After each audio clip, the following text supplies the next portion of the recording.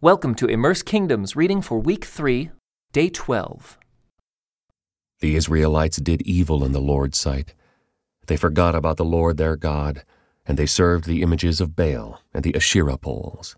Then the Lord burned with anger against Israel, and he turned them over to King Cushan-Rishathaim of Aram-Naharaim, and the Israelites served Cushan-Rishathaim for 8 years. But when the people of Israel cried out to the Lord for help, the Lord raised up a rescuer to save them. His name was Othniel, the son of Caleb's younger brother Kenaz. The Spirit of the Lord came upon him, and he became Israel's judge. He went to war against King Cushan-Rishathaim of Aram, and the Lord gave Othniel victory over him. So there was peace in the land for 40 years. Then Othniel son of Kenaz died.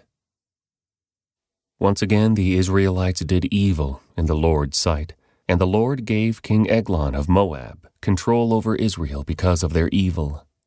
Eglon enlisted the Ammonites and the Amalekites as allies, and then he went out and defeated Israel, taking possession of Jericho, the city of palms. And the Israelites served Eglon of Moab for 18 years. But when the people of Israel cried out to the Lord for help, the Lord again raised up a rescuer to save them. His name was Ehud, son of Gera, a left-handed man of the tribe of Benjamin. The Israelites sent Ehud to deliver their tribute money to King Eglon of Moab. So Ehud made a double-edged dagger that was about 1 foot long, and he strapped it to his right thigh, keeping it hidden under his clothing. He brought the tribute money to Eglon, who was very fat. After delivering the payment, Ehud started home with those who had helped carry the tribute. But when Ehud reached the stone idols near Gilgal, he turned back. He came to Eglon and said, "I have a secret message for you." So the king commanded his servants, "Be quiet," and he sent them all out of the room. Ehud walked over to Eglon, who was sitting alone in a cool upstairs room, and Ehud said, "I have a message from God for you." As King Eglon rose from his seat, Ehud reached with his left hand, pulled out the dagger strapped to his right thigh, and plunged it into the king's belly. The dagger went so deep that the handle disappeared beneath the king's fat. So Ehud did not pull out the dagger, and the king's bowels emptied. Then Ehud closed and locked the doors of the room, and escaped down the latrine. After Ehud was gone, the king's servants returned and found the doors to the upstairs room locked. They thought he might be using the latrine in the room, so they waited. But when the king didn't come out after a long delay, they became concerned and got a key. And when they opened the doors, they found their master dead on the floor. While the servants were waiting, Ehud escaped, passing the stone idols on his way to Seirah. When he arrived in the hill country of Ephraim, Ehud sounded a call to arms. Then he led a band of Israelites down from the hills. "Follow me," he said, "for the Lord has given you victory over Moab, your enemy." So they followed him. And the Israelites took control of the shallow crossings of the Jordan River across from Moab, preventing anyone from crossing. They attacked the Moabites and killed about 10,000 of their strongest and most able-bodied warriors. Not one of them escaped. So Moab was conquered by Israel that day, and there was peace in the land for 80 years. After Ehud, Shamgar son of Anath rescued Israel. He once killed 600 Philistines with an ox goad. After Ehud's death, the Israelites again did evil in the Lord's sight. So the Lord turned them over to King Jabin of Hazor, a Canaanite king. The commander of his army was Sisera, who lived in Harosheth-Hagoyim. Sisera, who had 900 iron chariots, ruthlessly oppressed the Israelites for 20 years. Then the people of Israel cried out to the Lord for help. Deborah, the wife of Lapidoth, was a prophet who was judging Israel at that time. She would sit under the palm of Deborah, between Ramah and Bethel, in the hill country of Ephraim, and the Israelites would go to her for judgment. One day she sent for Barak, son of Abinoam, who lived in Kedesh, in the land of Naphtali. She said to him, "This is what the Lord, the God of Israel, commands you. Call out 10,000 warriors from the tribes of Naphtali and Zebulun at Mount Tabor, and I will call out Sisera, commander of Jabin's army, along with his chariots and warriors, to the Kishon River. There I will give you victory over him." Barak told her, "I will go, but only if you go with me." "Very well," she replied, "I will go with you. But you will receive no honor in this venture, for the Lord's victory over Sisera will be at the hands of a woman." So Deborah went with Barak to Kedesh. At Kedesh, Barak called together the tribes of Zebulun and Naphtali, and 10,000 warriors went up with him. Deborah also went with him. Now Heber the Kenite, a descendant of Moses' brother-in-law Hobab, had moved away from the other members of his tribe and pitched his tent by the oak of Zaanannim, near Kedesh.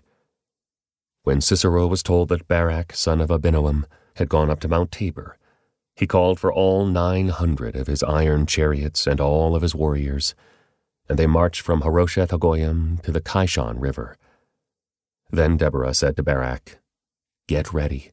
This is the day the Lord will give you victory over Sisera, for the Lord is marching ahead of you." So Barak led his 10,000 warriors down the slopes of Mount Tabor into battle. When Barak attacked, the Lord threw Sisera and all his chariots and warriors into a panic. Sisera leaped down from his chariot and escaped on foot. Then Barak chased the chariots and the enemy army all the way to Harosheth-Hagoyim, killing all of Sisera's warriors. Not a single one was left alive. Meanwhile, Sisera ran to the tent of Jael, the wife of Heber, the Kenite, because Heber's family was on friendly terms with King Jabin of Hazor. Jael went out to meet Sisera and said to him, "Come into my tent, sir. Come in. Don't be afraid." So he went into her tent, and she covered him with a blanket. "Please give me some water," he said. "I'm thirsty." So she gave him some milk from a leather bag and covered him again. "Stand at the door of the tent," he told her. "If anybody comes and asks you if there is anyone here, say no."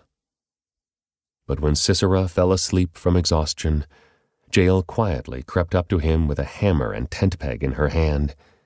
Then she drove the tent peg through his temple and into the ground, and so he died.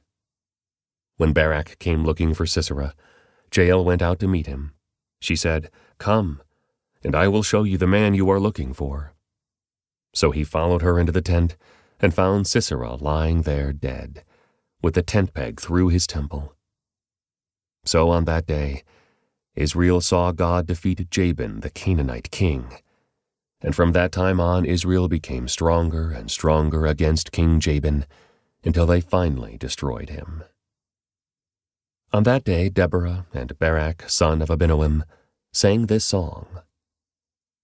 Israel's leaders took charge, and the people gladly followed. Praise the Lord. Listen, you kings. Pay attention, you mighty rulers. For I will sing to the Lord. I will make music to the Lord, the God of Israel. Lord, when you set out from Seir and marched across the fields of Edom, the earth trembled, and the cloudy skies poured down rain. The mountains quaked in the presence of the Lord, the God of Mount Sinai, in the presence of the Lord, the God of Israel.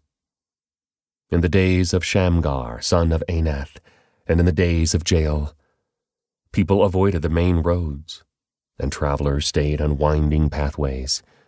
There were few people left in the villages of Israel, until Deborah arose as a mother for Israel. When Israel chose new gods, war erupted at the city gates. Yet not a shield or spear could be seen among 40,000 warriors in Israel. My heart is with the commanders of Israel, with those who volunteered for war. Praise the Lord. Consider this, you who ride on fine donkeys, you who sit on fancy saddle blankets, and you who walk along the road. Listen to the village musicians gathered at the watering holes. They recount the righteous victories of the Lord and the victories of his villagers in Israel. Then the people of the Lord marched down to the city gates. Wake up, Deborah, wake up, wake up, wake up and sing a song. Arise, Barak, lead your captives away, son of Abinoam. Down from Tabor marched the few against the nobles. The people of the Lord marched down against mighty warriors. They came down from Ephraim, a land that once belonged to the Amalekites. They followed you, Benjamin, with your troops. From Machir the commanders marched down. From Zebulun came those who carry a commander's staff. The princes of Issachar were with Deborah and Barak. They followed Barak, rushing into the valley. But in the tribe of Reuben there was great indecision. Why did you sit at home among the sheepfolds to hear the shepherds whistle for their flocks? Yes, in the tribe of Reuben there was great indecision. Gilead remained east of the Jordan. And why did Dan stay home? Asher sat unmoved at the seashore, remaining in his harbors. But Zebulun risked his life, as did Naphtali on the heights of the battlefield. The kings of Canaan came and fought at Taanach near Megiddo springs, but they carried off no silver treasures. The stars fought from heaven. The stars in their orbits fought against Sisera. The Kishon River swept them away, that ancient torrent, the Kishon. March on with courage, my soul. Then the horses' hooves hammered the ground, the galloping of Sisera's mighty steeds. Let the people of Meroz be cursed, said the angel of the Lord. Let them be utterly cursed, because they did not come to help the Lord against the mighty warriors. Most blessed among women is Jael, the wife of Heber the Kenite. May she be blessed above all women who live in tents. Sisera asked for water, and she gave him milk. In a bowl fit for nobles, she brought him yogurt. Then with her left hand, she reached for a tent peg, and with her right hand for the workman's hammer. She struck Sisera with the hammer, crushing his head. With a shattering blow, she pierced his temples. He sank, he fell, he lay still at her feet, and where he sank, there he died. From the window Sisera's mother looked out. Through the window she watched for his return, saying, "Why is his chariot so long in coming? Why don't we hear the sound of chariot wheels?" Her wise women answer, and she repeats these words to herself. They must be dividing the captured plunder, with a woman or two for every man. There will be colorful robes for Sisera, and colorful embroidered robes for me. Yes, the plunder will include colorful robes embroidered on both sides. Lord, may all your enemies die like Sisera, but may those who love you rise like the sun in all its power. Then there was peace in the land for 40 years. This concludes today's Immerse Reading Experience. Thank you for joining us.